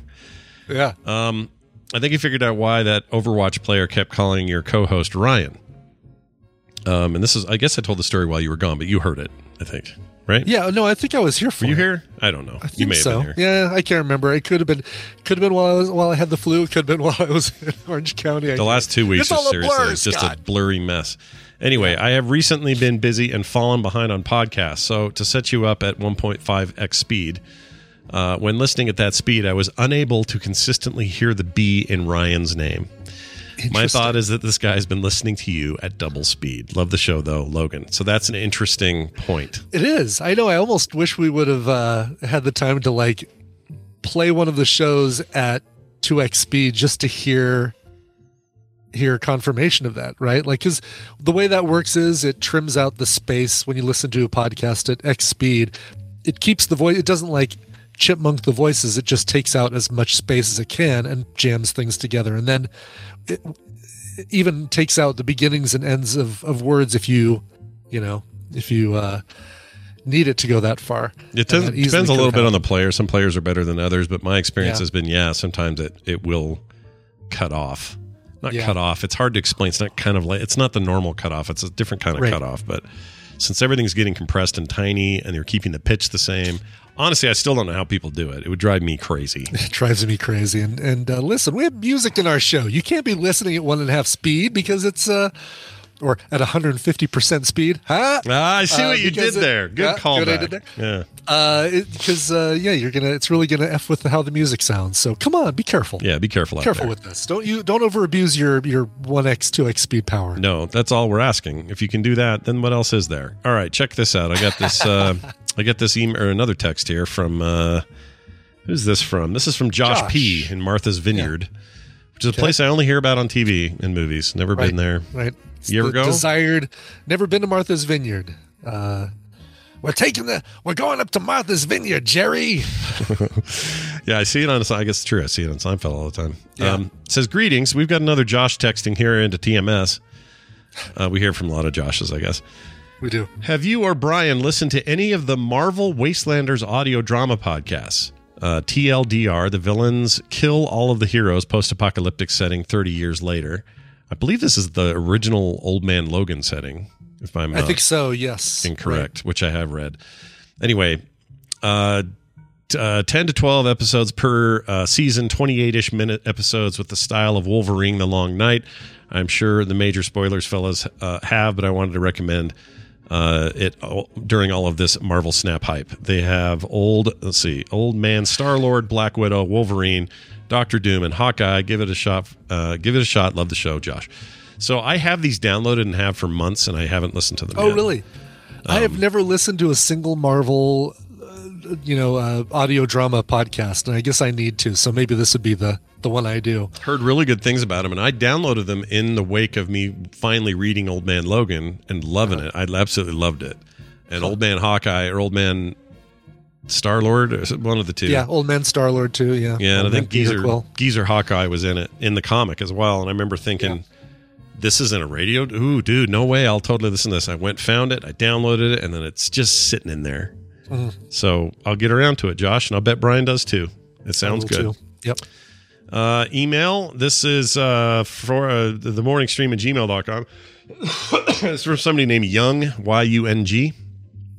Be a great rap name, just be straight Young, Young. No Young MC, no Young Little Bow Wow, no Young whatevers. Yeah, no, sure. Just Young.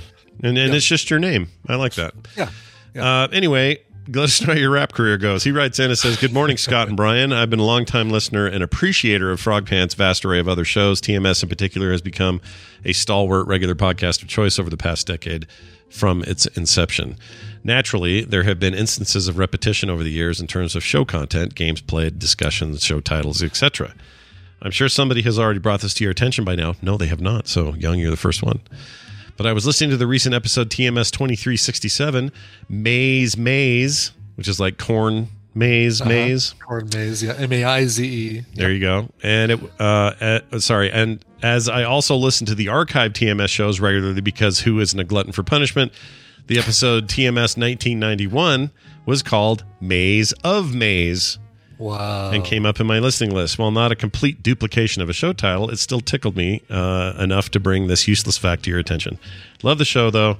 Hope that you and Brian continue as long as you give both you both as much enjoyment as you provide to everyone, meaning get that enjoyment. He left out the word get. Anyway, Young, thank you. Kind regards, he says. Well, kind regards right back to you. It's very nice of you to say. And yes, this will happen. It happened with the Instance more often than it does here, because on the Instance I would pick titles on my own. And so if I did one that was the same as 3 years ago because of some reference to the Lich King or something, that was just me not remembering. There was the chance that it would come up. Yeah, exactly. But in Brian and I's case, we at least have this double layer chance of catching each other of, wait, haven't we done that before sort of thing? This one clearly got through. I will never, ever remember a show title. We could put the same show title week after week and I'd be like, oh, that's a really good show title. And I would never, probably would never catch it. It's a good point. I don't think I would. I don't have to do album art for it. So that's one layer that keeps me away from knowing. Yeah. But anyway, I think in 1991, we may have not been doing chat room suggestions yet. It might not have been, yeah. So... I mean, that was in the first 2,000 episodes. Holy crap. That's the other thing. You're lucky this doesn't happen every other day with how many shows we've done. Yeah. So I think it's probably the 2 times I've been in a corn maze since we've started doing TMS. Probably these 2 times, basically. I think they are the 2 times you went to that cool corn maze. Exactly. And talked about it on the show. Yes. Anyway, if you want to be like Young, the rapper extraordinaire, send your emails to themorningstream@gmail.com, or you can text us 801-471-0462. That's 801-471-0462. Quick note to our pal KT Data /Kevin in the chat. He also had COVID the exact same time as us. Oh, no. So I don't know what's going on here in Utah, but all the Utahns with their freaking final... And these are all people who haven't had COVID the entire 3 years. Suddenly we all have it. So, can't explain that. Yeah, he's got one of these making its way to him right now. One of these 3D printed articulated Yetis that I've been selling on the Etsy store. I saw Nicole got one of those, I think. Oh, really? Was it Nicole? She probably printed one because she's all about doing the maybe that's how she got articulated stuff. That's pretty great. She I'm sure she printed her own, but this guy's great. Looks like a Richard Scarry or a Maurice Sendak or definitely that or era. Ludo from Labyrinth, kind of. Oh yeah, I always forget about Ludo. Friends. Well, there you have it. That's it for the show. I'd like to thank our patrons for supporting it, and without you, I don't know where if came from. There's literally no show. Like straight up, there's no show. Imagine last week, but writ large. Oh man, that's hard to think of. So if you don't want that in your life, keep contributing. We need it. Patreon.com/TMS, especially this time of year. You'll never get a commercial or an ad of any kind. You get pre-show content every week, art in the mail, couch parties on the weekend, as well as game nights or game play dates is what I'm trying to say. That's right. Which is happening this Friday, and we're going to do it in the morning. The normal TMS time is Friday, which is a benefit for a whole ton of reasons. One of which is Brian's got a thing later, so that'll help. I've got to go deep fry whatever. Yeah, if you have ideas for something I should take to deep fry, I'm thinking about making basically taking pumpkin pies, but making miniature ones with like a cookie cutter for the crust and then the filling, putting them in like a one of those mini cupcake trays, freezing them, batter dipping them, and then refreezing them and taking those to deep fry in the deep fryer. So like little deep fried mini pumpkin pies. That actually sounds really good. Doesn't it sound good? Maybe I don't do the crust because I guess you don't need the crust if you've got the batter dip. So maybe just like a layer of whipped cream, frozen whipped cream, and then batter dip that and deep fry it. And even if you get a little hint of turkey on there. Right? Yeah. Then you've got, that's okay. Absolutely. It's Thanksgiving in one bite is what it is. Yeah, yes. That's what I was going to say. You got a nice combo of flavors there. I think this sounds good. I don't think you're going to get the hint of turkey in any of the things that it's the only thing that they deep fried in that fat before we get to it. And it'll be like pulled out with a strainer, so I don't think there's gonna be little turkey bits left in there or anything. Oh, I don't. Yeah, you won't get anything like turkey food in your thing. I'll be curious if anything just has the hint of that kind of poultry taste. Mm-hmm. You know what I mean? Like this Mexican place up the street that used to be old school 70s international house of pancakes. I've talked about this place before. It's called La Morelia's now, and the food's great Mexican food. But as soon as you walk in there, you smell syrup. Okay. Just never freaking goes away. And I always think of that with all kinds of, like, if you make one kind of food for long enough, like there's an H&R Block over here that used to be a taco stand. Yeah. That H&R Block smells like tacos. And it's been like 3-4 years. Still smells like tacos in there. Weird. Okay. Well, maybe there's something to that. Maybe they will. I'd just be curious. You're going to have to report back on this now. Totally. Yeah. That'll do it for today's show. Thanks everybody for being here. Oh, and we're going to play Drawful and Among Us on Friday. Yeah. So, and you're all invited. This isn't patrons only. This is everybody. So this is everybody. Yep. Get in there. Patreon.com/TMS. It's a Black Friday miracle is what it is. That's right. Get your miracle on right here at TMS. For everything else, it's Frogpants. Yeah.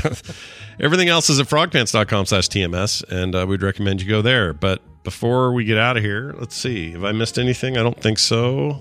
Yeah, we gotta play a song. That's it. That's all we got. We do. Yeah, that's all that's left on the to-do list, and I'll check that box right now. Okay. Jen wrote in. She is JKLMAAS in chat. Jekyll Maz or something like that. Anyway, Jen said, hello, squash and butternut. One of my favorite things this time of year. Yeah. I'm responding to your call out for requests. Boy, a lot of you did, by the way. Thank you for all of these requests in November that we'll never be able to get to. Maybe I'll fit it in December. My family is headed to Portugal for Thanksgiving as my stepson is stationed in Italy. We decided to meet him in Europe for a holiday gathering. I'll also be visiting Spain on this trip. My mom was a fan of Three Dog Night while I was growing up, so Never Been to Spain was frequently played. I've enjoyed the cover by Susie Vinnick, but if you're kind enough or be kind enough to play any cover of it for our travels, we'd appreciate it. Love the show, though. Jen. That's awesome. What a cool trip. It is. No kidding. Portugal, Spain. I'd love to go. Both of those places are on my list of places I want to go. Bucket list kind of thing. That's awesome. So her request, a cover of Never Been to Spain. Now, Three Dog Night did have the popular cover of that song. However, this is not originally a Three Dog Night song. They did a lot of covers. A lot of their big hits are songs that they covered by other people. This one included. Originally, it was performed by Hoyt Axton, who, in addition to being a country star, also the Zach Galligan's dad in the original Gremlins movie, the inventor. Oh my gosh, I love that guy. He's great. He is great. So that's Hoyt Axton. He did the original version of Never Been to Spain. The cover I'm playing is exactly the one that Jen mentioned. It is Susie Vinnick from her 2011 album, Me and Mabel. Here's her cover of Never Been to Spain. All right, that'll do it for today. Just a reminder about programming. We'll be here tomorrow, Tuesday, also Wednesday, Thursday off for Thanksgiving, and then Friday with our play date. All right, so that's the plan. Nothing should change or alter from that. All of those shows currently scheduled as constituted. That'll do it. We'll see you then. Well, I guess we'll see you tomorrow. Bye now. Well, I've never been to Spain, but I kind of like the music. They say the ladies are insane there, and they sure know how to use it. They don't abuse it. Never gonna lose it, can't refuse it. Well, I've never been to England, but I kinda like Beatles. Almost headed for Las Vegas, only made it out to Can't you feel it? Must be really. Feels so good. Feels so good. Well, I've never been to heaven, but I've been to Oklahoma. Oh, they tell me I was born there, but I really don't remember.